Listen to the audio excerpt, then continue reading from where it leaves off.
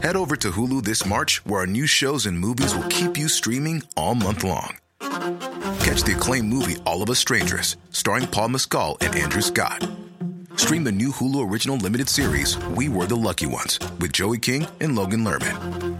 And don't forget about Grey's Anatomy. Every Grey's episode ever is now streaming on Hulu. So, what are you waiting for? Go stream something new on Hulu.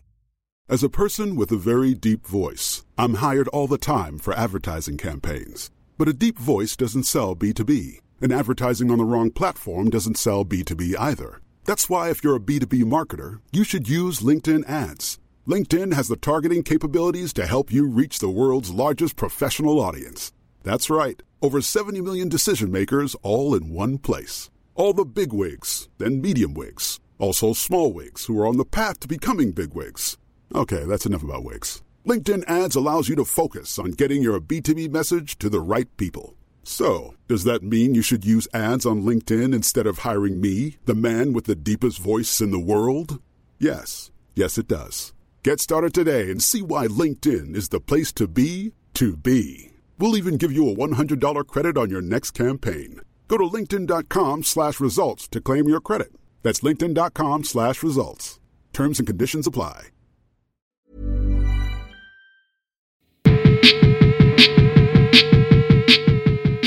Hello, my name's Nick. Hello, I'm Walgie. We are the Mouth of Manliness. This is a podcast all about mental health. But it's not just mental health. It's kind of about people's lives and about how they cope and how they manage in the world. Yeah, and digging into the stories that make them who they are. Yeah, so it's real life stories where we talk about things that people have been through and how they've managed and how they've coped and how they've come out the other side. So sometimes it's just me and Walgie here, but more often than not we're talking to guests, sometimes more well-known guests, but more often than anything it's just normal people who have been through interesting situations. Yeah, and they've all got a lovely story to tell. Yeah, so Mouth of Manliness, we are about mental health, but we're more about people and stories. So, welcome to the Mouth. The Mouth of Manliness. This is the mouth. This. Welcome to the Mouth of Manliness. Welcome back, everyone. We are in the depths of season 3. It's all going on. I want to do a quick shout out to my man Tramp Man and to Nick on Nights, who are massive supporters of the show, and I have loads and loads of love for. Yes, it's me, Nick Noyes, and my cheeky co-host Warren. Yeah, you're right. Warren. How's it going? Right. Or Walgies, which is Walgie. like another name of mine. Yeah, Yeah, my nickname at school, that's Walgie. amazing. There you They've go. all got to have loads of names. And then the other voices you can hear is Jenna and Tracy from the She Supreme podcast. Hello. Oh, hi guys. Hello. Hey, hey. How are How's it you going? today? We're good. So we've just been talking just before, and Tracy is in Madrid, which is which is pretty cool. We don't speak to people from other countries. I spoke to someone in America before, but normally it's in the UK, so that's pretty cool if you ask me. I mean, listen, I'm Canadian living in Geneva normally, and you can imagine how boring Geneva is during lockdown. So escaping to Madrid just seemed like a rational solution. I'm so jealous. I'm all over that. I mean, yeah, just glorious sunshine. I mean, there's nowhere else I'd rather be. I mean, I've got our listeners can't see my face, but I sat out in the sun for 2 days solid with no sun cream on for the first time in a good few months, and my bald complexion is a little pink that you can see if I press it. It And you'll does be go. pleased to hear that I never go outside. I No, hate 'cause going you're a true outside. goth, I aren't you, don't mate? like the sun. And I'm as pasty as ever. Well, you know what they say, the sun can do things to your skin, so you're gonna look very youthful and Exactly. you're probably gonna die looking like you're 12. So that's great. Yeah. So Jenna and I met probably about a year and a half ago, maybe a little bit more. Yeah. When, Yeah. So in the first season of Mouth of Manliness, we did like a kind of video thing for the company that you were working for. Yeah. And that was when Brad was doing it, and we felt we were like so excited about it because it's like something neither of us had ever done before, and you guys really looked after us, and it was really, really lovely. So yeah, as I say, I didn't forget that. So when I saw you were doing one, that's why I shouted you, because that was such a lovely experience for us, and the video was great. I'm so glad. I know this is super cheesy, but if I speak to anyone or produce a video with anyone, that is exactly the reaction I want to make sure that they have after the experience. Because the worst thing you can do is like bring someone in for a conversation and they leave and they're like, was that good? Was that bad? I don't know how I felt about that. So I'm really, really glad. And thank you so much. I'm so grateful to be here today. Oh, yeah, we were buzzing. Can I ask what the project was? Go on. I was waiting for Nick to go in there, but I was like, so we were producing this content series called Men of Manual. Manual was, or is rather, a men's health and wellness brand. So the whole content series sort of focused on men out there just sort of championing health, talking about their mental health, being open and honest. And Nick, Mouth of Manliness, I saw that you guys made the Beebs, which was, pretty damn fancy. So I still take my proverbial hat off to you. And I thought this is perfect. We need to interview and bring these guys in just to talk to them about what they're doing. And I just really loved your openness and the sort of like your sense of humor talking about these like very vulnerability inducing topics. So yeah, I think it takes real cojones to do something like that. So Cojones. So I got some of them, boy. I like that. So how do you guys know each other? Oh, I mean, Tracy, you can start the conversation off. We saw each other across the room. What happened was I had just moved to London and I started this job, which was a kind of a social media software company. And Jenna was working in a creative capacity there. And I basically saw her in the kitchen and I thought she was super pretty with this huge Jenna smile. And she was so loud. It was like one of these really long and narrow buildings, but super long. And I was at the other end of the building and I could just hear her laugh like echoing through the halls. And I thought, okay, I want to be her friend. And then I went over and she was super, super nice. And we kind of fell in love. And I think that's where our journey began. Wow. Yeah. Brilliant. That's wow. Wow. That's nice. It's similar to what I thought of you, Nick, isn't it? It's a beautiful man. How did you guys meet? Now I want to know. Is somebody being loud? I'm always loud, unfortunately. I've just got a very loud voice. But, yeah, I'm quite loud. We're sort of. I started playing music in the area he's grown up in. So when I was a teenager and my family, so we've always been around the same sort of friends and people. And then I made a record with somebody that Nick knows, right? And so Pip and stuff and everyone else. And then years go by, and I think I started hanging out with Brad because when I lived in Leon C. So Brad, who was he's our old host on the Mouth of Manliness, and he's a lovely gentleman. He we become friends, and I needed some help doing a podcast basically, and and Nick said, Brad would be a good idea because he's great. So what was interesting about the podcast, so I can talk about it, right? So So it was for Ada Williams and Robbie Williams. So I couldn't go, so I sent Brad to go and record it. And I was like, it's just this podcast. It's just this podcast. You got to go down and take some kit. And he gets there and he's like, I'm in Robbie Williams' house. I was like, yeah, it's cool. Like, just crack on. Like, and with Alan Carr and his husband as well. So it was God, it was, wow. Yeah, it was a good episode. But Brad absolutely nailed it. So then we sort of like hung out for a little while, and just met up for a few drinks and stuff. And then as luck would have it, I ended up moving down the road from Nick and. we fell in love. Yeah. Aw. You asked My me for heart. artwork. I did actually. Yeah, you asked I me wrote. for artwork, and then I That's did true. some artwork, and then we got Exactly. chatting about guitars. Yeah, he did some artwork for an album that's still not because we ended up making a record, right? But he made some beautiful artwork for it. So yeah. Nick's Yeah, no, artwork is like Yeah, man. incredible as well. Oh, No, it's really every time I see it on Instagram, I'm like, that's fucking cool. Yeah, man. Sorry, am I allowed to swear? Yeah. Okay. That's fucking cool. That's fucking cool. It's all brilliant. Very cool. Oh, thank you. So, Yeah. tell us about She Supreme then. Tell us what it's all about.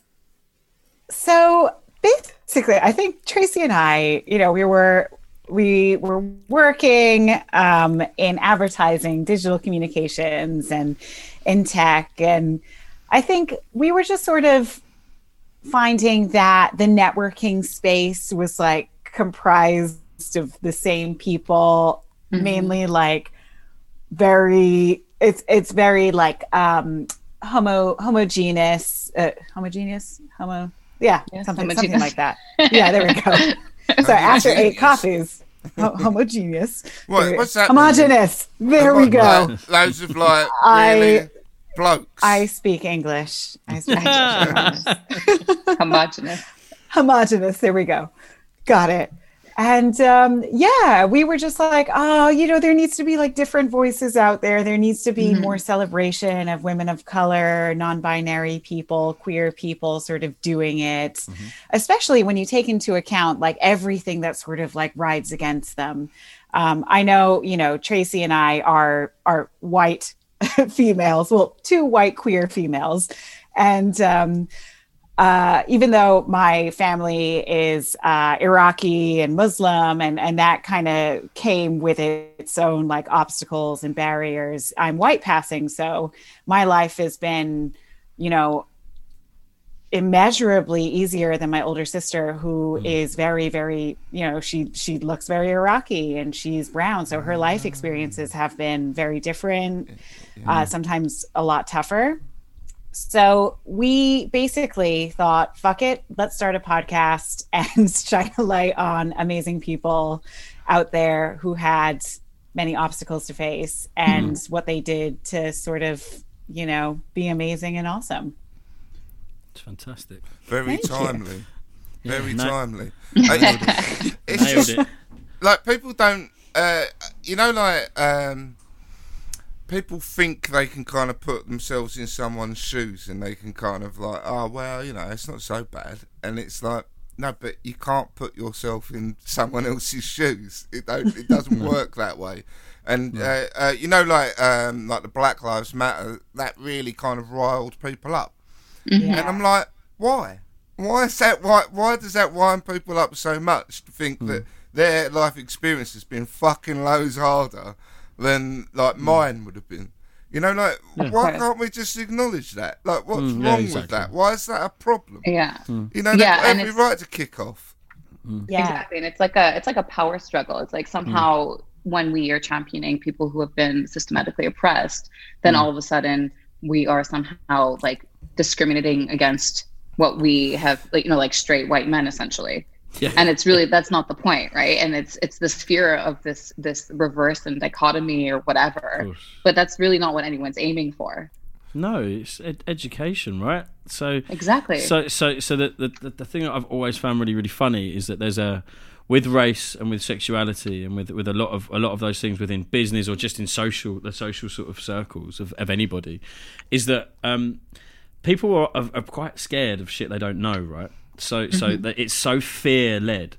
Like I was never brought up particularly to care of another's and not care, but not be bothered by another's sexuality or religion or what they eat, what their favorite color is, or quite the opposite of more about like show me something like something quite basic about sort of how I grew up was like with food. So food in different cultures is different. So like you go around someone's house and you talk about that, but loads of people go, I ain't touching that muck because it's from this. And if you apply that mentality to your entire life, you're so sheltered and you're essentially a fucking arsehole. So, but to learn from other people's experiences, because all of our like user experiences of our own social situations is completely different, right? Yeah, absolutely. And like, okay, I'm sorry to throw this into the mix, but we learned this in preschool or whatever it might be in the UK. But treat others the way that you would like to be treated. Mm-hmm. We all want to be respected. We all want to be loved. We want to feel valued. We want to feel included and heard and listened to. And when people are saying, "Hey, I'm a woman," or I'm gay, I'm trans, I'm Black, and I don't feel included in this conversation, they're saying that they're not included. They're not saying, "Hey, I need to kick you out of this conversation." It's exactly. They're just saying, I just want to be a part of this. Like, they're not saying everything is mine. It's really, really important to sort of note that. I think, whatever the struggle is, whatever the marginalized subject might be, I think it's just, it's equality. Equality is equality. Equality mm-hmm. doesn't mean there's someone in charge and then there's somebody not in charge. Mm-hmm. But it's like when you guys are shining the spotlight on people being successful and being confident with what they're doing, it's like it's amazing in our sort of day-to-day lives that it's very important that you guys are doing it, but it's still such a, I don't know, like it still has to happen, and it's so surprising that people just aren't actually intelligent enough to go, yeah, like these people are amazing regardless, and their struggle that they've had to, like their life. I mean, you guys can talk completely. No, completely. And I think that's one of the things that we're really trying to do with She Supreme is like, we're not trying to be like othering or excluding of anybody. So there's not like any sort of like criteria for who we interview, who we speak to. We're trying to just see, as broad as possible and like give a platform to everyone so that we can have like an equity of exposure and like champion like the right things.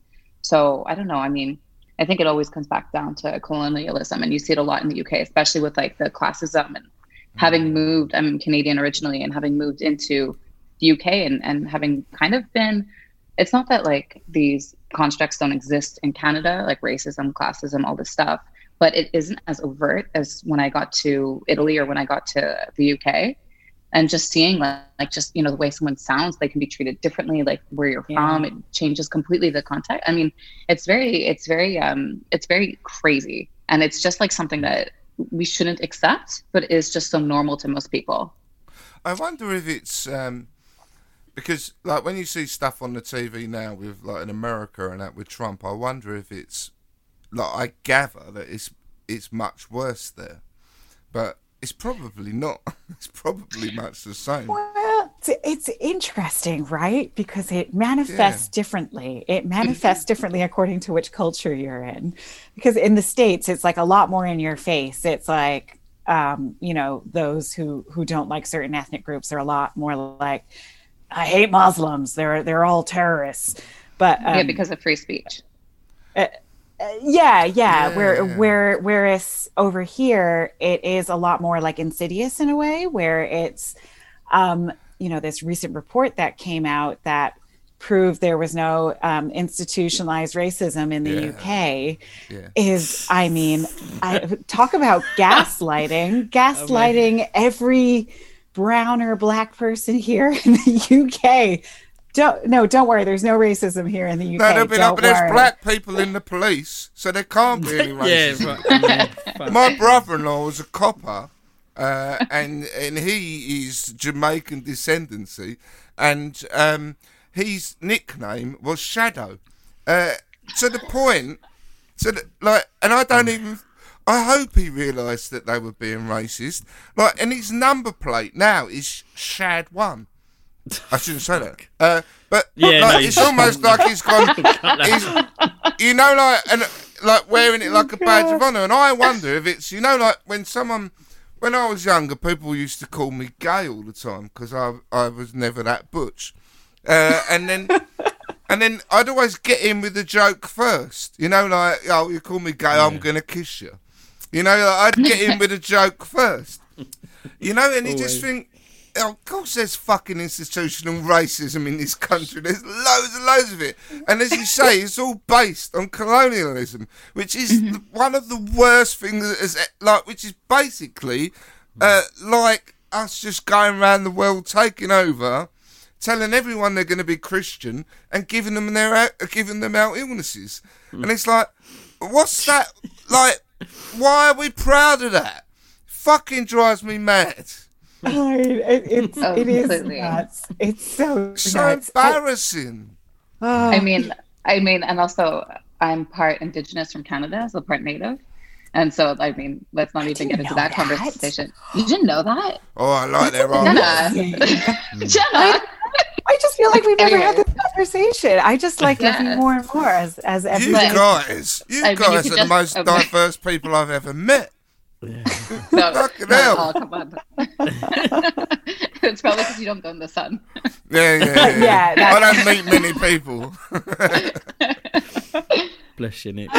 No, but basically, like, I think it's really funny having, being Americans, or me coming to Europe and like hearing how much pride people take in the empires. I'm in Spain and people always talk about like, oh, how Spain is such a great empire, or how Portugal, or how the UK and all this stuff. And it's like, I don't know. I feel like people should be embarrassed of the word empire at this point. Yeah, we should well, say yeah, we were pirates. absolutely. 100%. Yeah. We were basically pirates. And like, Jenna just found out that she was a pirate. She has ancestors that were pirates. So fucking cool, man. I can't. My mother's side is Welsh working class, like all miners / probably a couple of butchers in there because Welsh obviously love lamb. And so that's that one side of the family. The other side is Iraqi. So my sister was like, shit, let's do a family tree and like find out what's in there. And we found out that one of our ancestors is the Irish pirate queen, Grace O'Malley. And I've heard of her. That is so cool. Thank you. That is so cool. Like, I'm so jealous. I was really, really. I mean, we also found out that like Henry VIII was also our ancestor, so not so great. But Grace O'Malley, I was like, that's cool. I'm going to tell everyone who has ears that she's my relative. Good. So what was your upbringing up then, Jenna?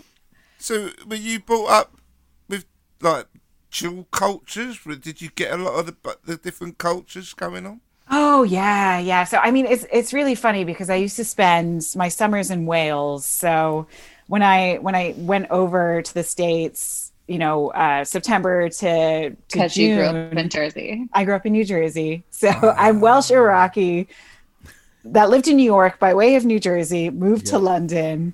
So I would go back to New Jersey and. I mean, our upbringing was, we spent our weekends in the mosque. There was a time baby Jenna used to pray 5 times a day. And I still consider myself Muslim because, I did not know that.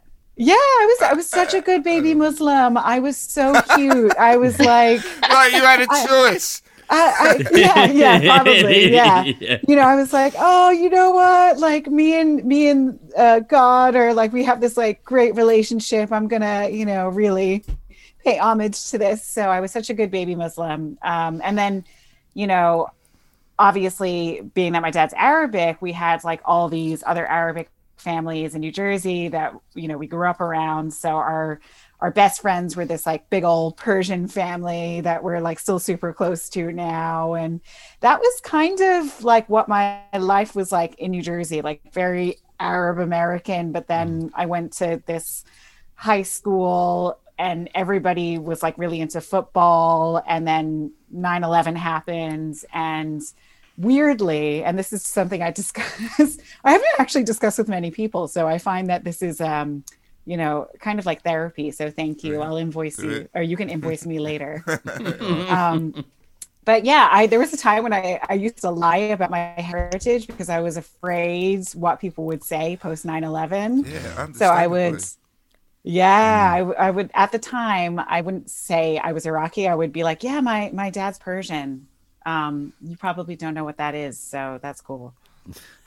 Have you just to interject quickly? Have you heard of a guy called Riz Ahmed? Obviously, he was an actor. Love of my life. You know Riz, really? Biggest fan. So Biggest fan. Riz used to have. Do you know of Riz MC? He's like music career, right? So I played guitar for Riz, and he had. No way.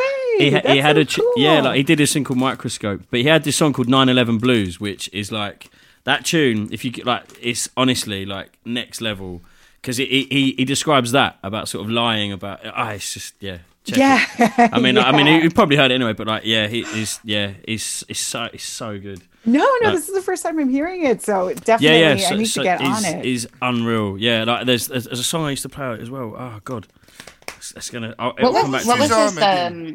What was his most recent short? He did like a music video short film that's about like breaking up with the UK or something. It's so brilliant. It's amazing. That.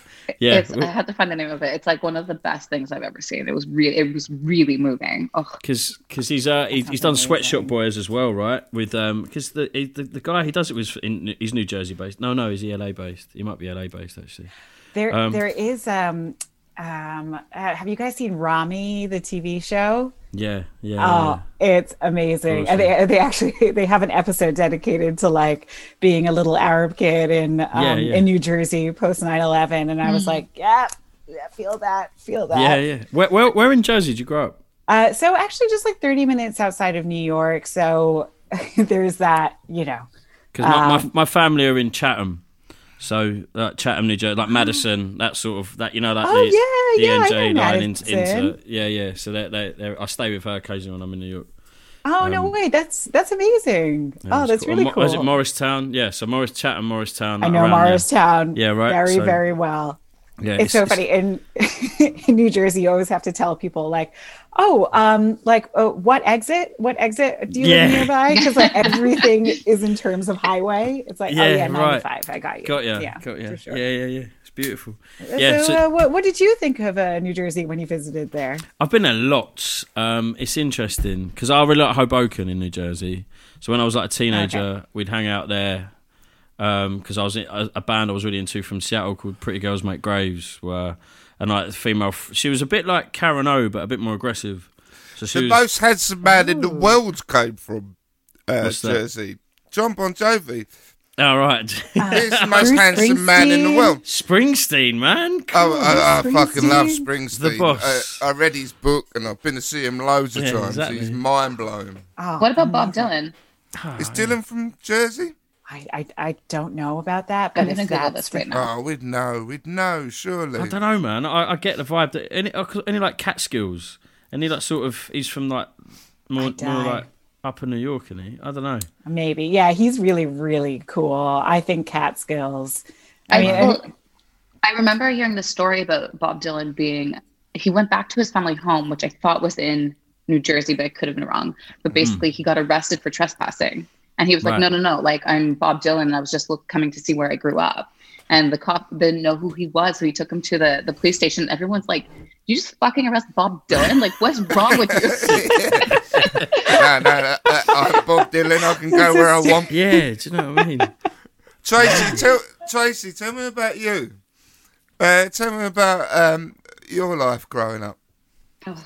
Well, okay, so I am from Montreal, Canada. So I'm like from French Canada, but my family is like Anglophone, which doesn't mean we don't speak French. It's just like the political conversation around it. And I'm one of 3 girls, whereas Jen is one of 5 girls. Yes, lots of women in our families. Lots of them. Very female-heavy families. Women. That's brilliant. But yeah, and then my family's like super, super like insular, and like no one has a passport in my family. No one's left Canada ever. Oh, I think we've driven to like Vermont a few times because it's not so far. And so when I turned 19, I flew to Australia to meet a boy on MySpace, and then lived there. Fucking hell. I've done some journeys, but what? I mean, this amazing. is my first flight. I hope it was worth it, is what I'm going to say. But, you know, it was not. No, of course. Was not, but right. And then I worked in music in Australia for 5 years, which was the best thing ever because I think Sydney is like one of the most musical cities of all time. Yeah. And then I came back to Montreal to finish my master's, and then I went to Rome to work for NATO, and then I got headhunted into a social media company in London because I was working in social listening, so kind of like Cambridge Analytica, right? Kind of light, not directly. Diet Cambridge Analytica. So that's kind of me. That's pretty interesting. Tracy? NATO. Oh, she is like, she is what I would describe as the world's best social networker. And like, this girl has some crazy, amazing energy. Like you can just, the ultimate social butterfly. She can go from country to country, border to border, and she'll ace it wherever. Well, I don't know. I mean, I think because it's always really lonely to move places, then you always kind of keep in touch with people as well. So inadvertently, I've become a bit of a good networker, I suppose. But I mean, for me, like when I was living in Sydney, I started working with, I founded a charity that was against human trafficking because I had a friend who was Cambodian, and she was telling me about how there was all this like trafficking and all the danger that women were facing there. And we kind of grew that. And that's how I kind of got into women's rights and kind of social activism and all this sort of conversation. And only once I moved to Rome did I myself really start experiencing like these gendered behaviors and like very strange things that I had never experienced in my life. Like what? Like what? Well, okay. So when I moved to Rome, I like flew into Rome by myself. I don't speak Italian, but I was like, it's Rome, it's international, I'm sure I'll be fine. I landed and I got into a taxi to go to like a hotel where I was staying before I was moving into a flat I found on Airbnb, like whatever. I was very poor and I was trying to figure it out. But the taxi driver took me to the middle of nowhere. And this is like 2012. So I didn't have like a phone that would work when you moved or anything like this yet. He took me to the middle of nowhere and he was like sexually assaulting me. And I was like, okay, I think this is the end of my life. And I had to convince him that I was like in love with him. Right. Yeah. And I basically was saying like, oh, my friend's waiting for me, but you're so hot and I really want to see you again. Like, oh, I can't right now, but like, because I'm going to be like, my friend's going to be worried, but like, pick me up tomorrow, blah, blah, blah. Convinced him that we were in love. And so he dropped me off. I told him like some random place I didn't even know so that he wouldn't know where I was. Anyway, so I got out of the situation, which was super scary. And then the next day when I got, next day when I got on the bus to go to my new apartment, a guy on the bus told me like, oh, I'll tell you where to get off the bus. And then I got off the bus and then he followed me into the middle of nowhere, which was not where I was supposed to go. And like basically the same thing happened. And I was like, oh, so my experience within 12 hours of landing in Rome was like this. And I was like, okay, so I'm not in Canada anymore. Well? Yeah. I was 22. 22, right. But you know, like we kind of think, you know, oh yeah, sexism's no one's sexist anymore. No, fuck. I mean, but women's experiences of life is very different to ours. It is, and and there is always that fear. There's always that fear that because men are, because we live in a society where men are allowed to be. You know, it's like, honestly, well, you're a man, so you can't help your basic needs. Exactly. I mean, that is always such a problematic argument in a way. And I love the analogy. Someone said this on the internet, and I think it's absolutely beautiful. Is in a boxing match, if you're fighting another person, of course you're going to punch each other because you're in the ring and there's the rules, right? Yeah. But outside of the boxing ring, if you see that same opponent on the street just walking down, you wouldn't then go up to that person and just punch him directly in the face. And same thing can be said about sexual relations. When there is consensual sexual relations, of course it's going to happen in that space. You wouldn't then go up to a random stranger and, you know, do whatever you're going to do to them. It's just, those are not the rules. It's the same reason why we don't shit on the floor in front of everyone or, punch babies in the face. It's like, you know, there are rules. And it's important to, as a society to honor and respect those rules and protect each other as well. Yeah. And I think that's one thing that I really struggled with when I moved to London was actually like, so in Rome, like Rome was super fucked up. And like in general, it was like very common to see misogynistic and sexist behavior like this for sure. But when I moved to London, it was like you were saying before, like the rules in London are very covert. So you don't really see overt racism, overt sexism usually, right? But then when it happens, people do not engage with it. And I've been in so many situations where I've seen like, a pregnant woman on like a crowded train coming. I used to live in Maze Hill, coming from Maze Hill to like central London. And she was like about to faint. And the man beside her who was sitting and had the window shut, she was asking him, can you open the window? Can you open the window? And he would just had his newspaper in his face and was pretending to not hear her. And so a black man got up from the other side of the train, walked over and opened the window for her. And was like, what the fuck is wrong with you? And it's like the men beside this guy were all like these like same depiction of him, like, like 60-year-old white guys that are going into work or whatever. And they were just ignoring this from happening. And it's like, it was a really small moment that it's kind of easy to ignore, but also like, I don't know why we don't feel like this responsibility in society to protect each other. And I really noticed that in London. It's like, it's really sad, isn't it? In London, it's like that stiff upper lip thing went too far. So when my ex was pregnant with our first daughter, it's like we got on at Bethnal Green, and that if you've ever got on at Bethnal Green Station, it's fucking horrible, right? It's just so busy. But like this guy, and it's the same like old white dude, paper up here, like the FT, biggest fucking thing in the world. He's there, stood there. I remember like just staring at him. And I can get a little bit ghetto because that's sort of where I was sort of brought up. I was like, bruv, get the fuck up. Like, and it's, and they sort of look at you like, it's like, no, really? Like, because my missus is sort of heavily pregnant. And he sort of just stares at you and it's like, don't make me get angry because, And it's like, why is that normal? Yeah. You're like, I exist. You can see me. Right. You also can see her. Like, can we just not pretend that this isn't happening? And like and this always happened to me where like, if I was sitting or like this happens a lot in London, like this like subtle groping. There was a study that was put out recently about this, but like I'd be sitting on the train and a man would just kind of like expand himself and like, am I imagining the fact that he's kind of going up my skirt? Like probably just in my head, blah, blah, blah. And then at some point it's like so overt that you're like, fuck you, actually. But no one should be touching anybody. So like, it's like I don't particularly like that from any person. If I'm on my own, Why is it social norms? But that's it. And the thing is, like, I'm okay with people being like creepy asshole losers and like, not everyone is like brought up in the same way or is mentally sound or whatever. But I do think that as a community, we have a responsibility to protect each other so that when something like this happens, people should say something. And that's the one thing I noticed in London is like, it doesn't always feel, and maybe it's improving, but like, it doesn't always feel like we have a responsibility to protect the people around us. And I wish that it was a bit more imposed. That's a really nice way of kind of like defining it, really. Like we would look after, we would hope that people would look after the most vulnerable. Like if someone was disabled, most people would get out of the way for them. But they wouldn't, then that doesn't extend any further. It's like, no. But it's about respect, though, man. It's about respect as well. Like certain men can't be, and it's not even regardless of sex. Certain men can't just be around women.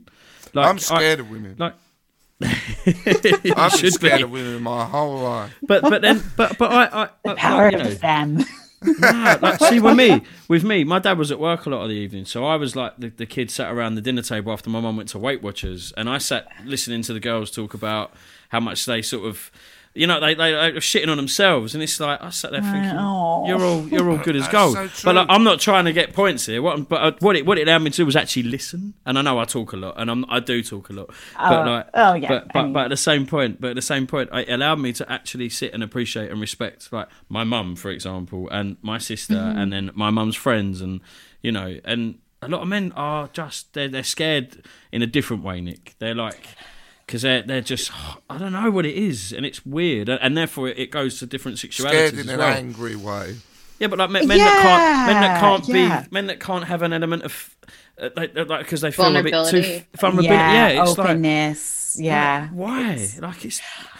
It's heartbreaking, and the fact of the matter is, it's not a sort of like a fruitful, effective way to live. I mean, it's very hard to measure whether you're effective at living or ineffective at living. But fact of the matter is, toxic masculinity is toxic to everyone, but it's the most toxic to men. Actually, exactly, it causes mental health issues. You know, people die by suicide. The numbers prove that it's toxic to everybody that lives within this system. And that duty of care that Tracy was talking about, it isn't just, oh, you're doing the right thing. It's like if we all practice that duty of care, we all benefit. We benefit from this ecosystem of care and support. Then it becomes this, you know, I know many people would think, oh, it's a utopic society that isn't going to happen. It can, just as long as we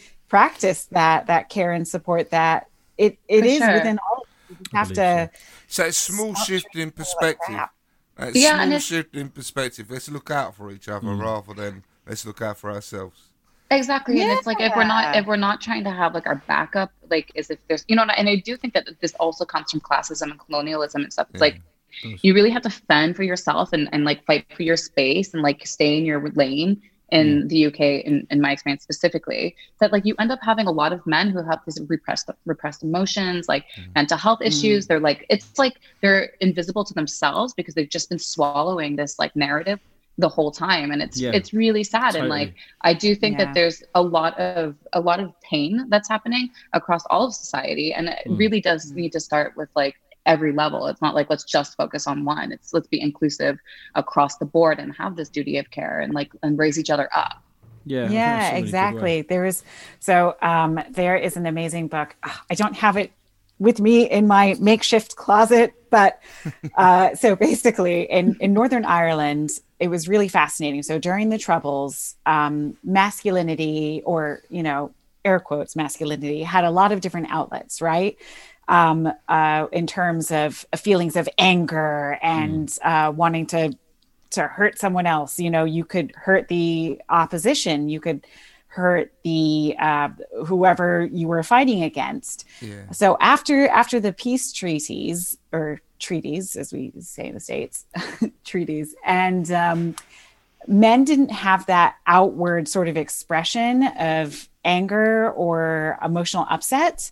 So instead of that outward expression, it turned inward or to those closest to them. So the years following the Troubles, so post-peace, men had all this like anger and upset, and they didn't know what to do with it. So domestic abuse, alcoholism, and suicide hit like all-time highs following those years, which I just thought was like a mind-blowing statistic, and really sort of like when you look at psychological well-being and those figures, there's such a direct correlation that we cannot you know, close our eyes to. Well, that makes sense in terms of domestic abuse. Domestic abuse is always about, hold on, someone else is, you know, like I'm not the man in this. You know, why am I should be in charge. And it is, it's all about power. Most things are about power. You know, but it's like a disenfranchised, like if people don't feel empowered as well. And like I was working with the UN, and I mean I did a few projects with the UN that failed really hard. And one of them was this we wanted to increase the level of education of women in Jamaica. And so what we did is we did these like media campaigns to talk about the benefits of educating women, because at the time women had an education level of grade 4 and men had like high school leaving like 85% of the population. And so what we did, we were like, look at how women should be educated, blah, blah, blah. And we just really focused on empowering women. And because we ignored the men, because we thought, you know, there's nothing wrong with them, so let's just like, they'll be happy and they'll continue to study and whatever. We empowered the women, and women like were getting high school leaving. Like we saw the stats just like jump. We were super effective and proud of ourselves. And so we saw the amount of domestic abuse that happened, the amount of crime that happened. And we basically reversed the dichotomy for the people who had been, you know, we basically gave women more power, and the men then became disenfranchised because we did not give them any attention and we didn't focus on them. So like, you can't just drive it from one angle and say like, you know, like the girl effect, which is like, it was a huge theory at the time. It's not that we shouldn't champion the girl effect, because like putting money into women and stuff does improve society in general. But if we do that in isolation, then like we will literally just topple that scale. So it's super important. Like men need to be at the core of that conversation. That's really an ecosystem. It is, it's amazing. It's like the idea of a loss. So like the men, they lose something, so then they feel, and men's egos are incredibly fragile. And they're like, oh, well, no one's looking after me now. So then, I'm because they need mothering. Is the reality? Yeah. You know? Yeah, but it's the same Freudian, thing. isn't It's it? the same thing with Black Lives Matter and all this stuff. It's like Yeah. people who have yeah. that internal fear of being discriminated against because we're championing or we're trying to grow out equity with another group of humans. But like actually it's true, we can't just like ignore the rest of the world too. Like we need to create like a healthier environment for everybody. Yeah. Ladies, and it's possible. It's actually possible. I think that we can all work on it, and it's not just a dream. Change can happen. Well, of course, now. and like the beauty of my background's in information science, and like the beauty of ICTs and like social media and all this is that we're taking power into people, right? We're able to communicate. We're able to show what we call like guerrilla journalism. We're able to have conversations that were traditionally led in schools or led by institutions that we can actually take into control and do things like you guys are doing on this podcast and drive these conversations in a wider range. And like, you know what I mean? Like we actually have much more power and information than we've ever had before, which I mean, I hope that will allow for us to grow and change in society. And as soon as we can like break this like fake news shits and like all of this censorship and blah, blah, blah, like as we evolve, I think that we will only become better and better is my of course. Yeah. Fighting misinformation. Yay. I was watching something. I was watching Teen First Dates last night, and they had, there was two women on there, like they were like 16, having their first date, and one of them was saying like she could find a community of other gay women online, and that made her feel like she wasn't, like she was okay, like she wasn't different and she was okay. And you're like, everyone fucking moans about social media all day long, and like social media kicks me in the ass sometimes. Makes me feel, it makes me feel not as good. It does. Of course, But then you hear things like that, and you think, she lived in a village out in the middle of nowhere. She would never have felt that kind of connection and that realisation that she wasn't alone if it wasn't for social media. It's not so bad. It gives people Community a is chance everything, to man. Supporting Exactly. each other is so important. Of course. Absolutely. I think social media has democratized media and sort of like a community in a way. And I think, trans communities or transitioning communities, queer, non-binary, the LGBTQ plus communities have sort of been using the internet since like day dot to find people like themselves. Yeah. Because it's just this amazing tool of connectivity. And, at the end of the day, a lot of these social media platforms are highly addictive and they're built that way. But you can also build communities, and you curate who you see. So you can curate all your buddies and people who make you feel good, and it's it can be as empowering as it can be disempowering. For sure. And like, I mean, Jenna, 2 years ago, when the world existed, Jen and I went to this really cool event called Pride of Arabia, which is basically like a gay, like Arab party that they would do these events like every few months or something. And it just, because obviously like in the Middle East, homosexuality is illegal in most places, and it's a really difficult topic. So taboo. And to have, without social media, you would never have had this community form in London. To have these huge events that are like famous all over the world. The same thing with there's a party called Lick, which is mostly Black lesbians, and it is it is just the coolest event, and it's women only, or like women non-binary, trans only. And it's just like, the best party where everyone feels safe and they can wear whatever the fuck you want, and it's just like the best music, the coolest DJs. Like it really is just like an incredible space that normally you wouldn't have. My mate used to DJ at GAY and Pop Stars in London, and I used to go there quite often. I used to go to Pop Stars all the time, mate. He DJed all the time. He DJed it, so I got in for nothing. Loved it. Yeah. He would play Kylie and stuff like that. But then in the other room, they were playing like the Strokes and shit that I exactly. Room 2 was amazing. Yeah, and not at one point did I think I was going to get my head kicked in. If I'd have gone to a club, like a local club or like a normal club, I would spend my whole time thinking someone's going to kick my head in. but not at one point did I. And that's why I like going to the gay clubs. It was like, Shit. Exactly, because it's a So safe much more space. fun. it's a safe And space. listen, It's a safe space. And everyone can dance the Yeah. disco, man. Do you know what I mean? And that's And no, they play that's, music I that's like. no cliche, Couldn't dude. And you know what? They have like 2-pound cocktails as well. Oh, is it? Is it? No, it is. I'm just saying, That's- Jenna, it's 27 minutes past 8, right? So I was going to Ah. suggest that because there's still some stuff we need to cover, right? Should we just do a part 2? Yeah, let's Like, do soon, part 'cause- two. Yeah, let's do I it. really kind of would love really wanted to that. go in on sort I of the feel sort like of we have- people that Yeah. and their stories. I think more so. Amazing. So because like That we've would- kind of yeah. covered ground about all of that. Let's do a second half based on that. I think, right? So I hope that this That's wasn't amazing. too heavy. Also, no, Yeah. it's No, perfect. it's okay, Absolutely no. perfect. This is my kind of conversation. Yeah, Yeah, we Oh, can I'm go so much glad. heavier. I feel like we've only this just is started. It, yeah. Oh my God. I've enjoyed it so much. Yeah, me definitely too. wanna do it Amazing. again, yeah. I mean, was So gonna let's- suggest the same. Okay. amazing. Yeah. Thank you guys so much. It's so nice you. meeting you. Yeah, Yeah. and you both. I've It's had been the wicked. best time. Thank you so Yeah, much. Yeah, I had honestly so much fun. Yeah, I we've could got talk loads about more this to for talk days. about. It's going to be good. Let's do this Yeah, I think. Right, bye-bye. Bye-bye, mouth of Bye-bye. manliness. Bye. in a bit. See you guys. Bye. Bye. Bye. This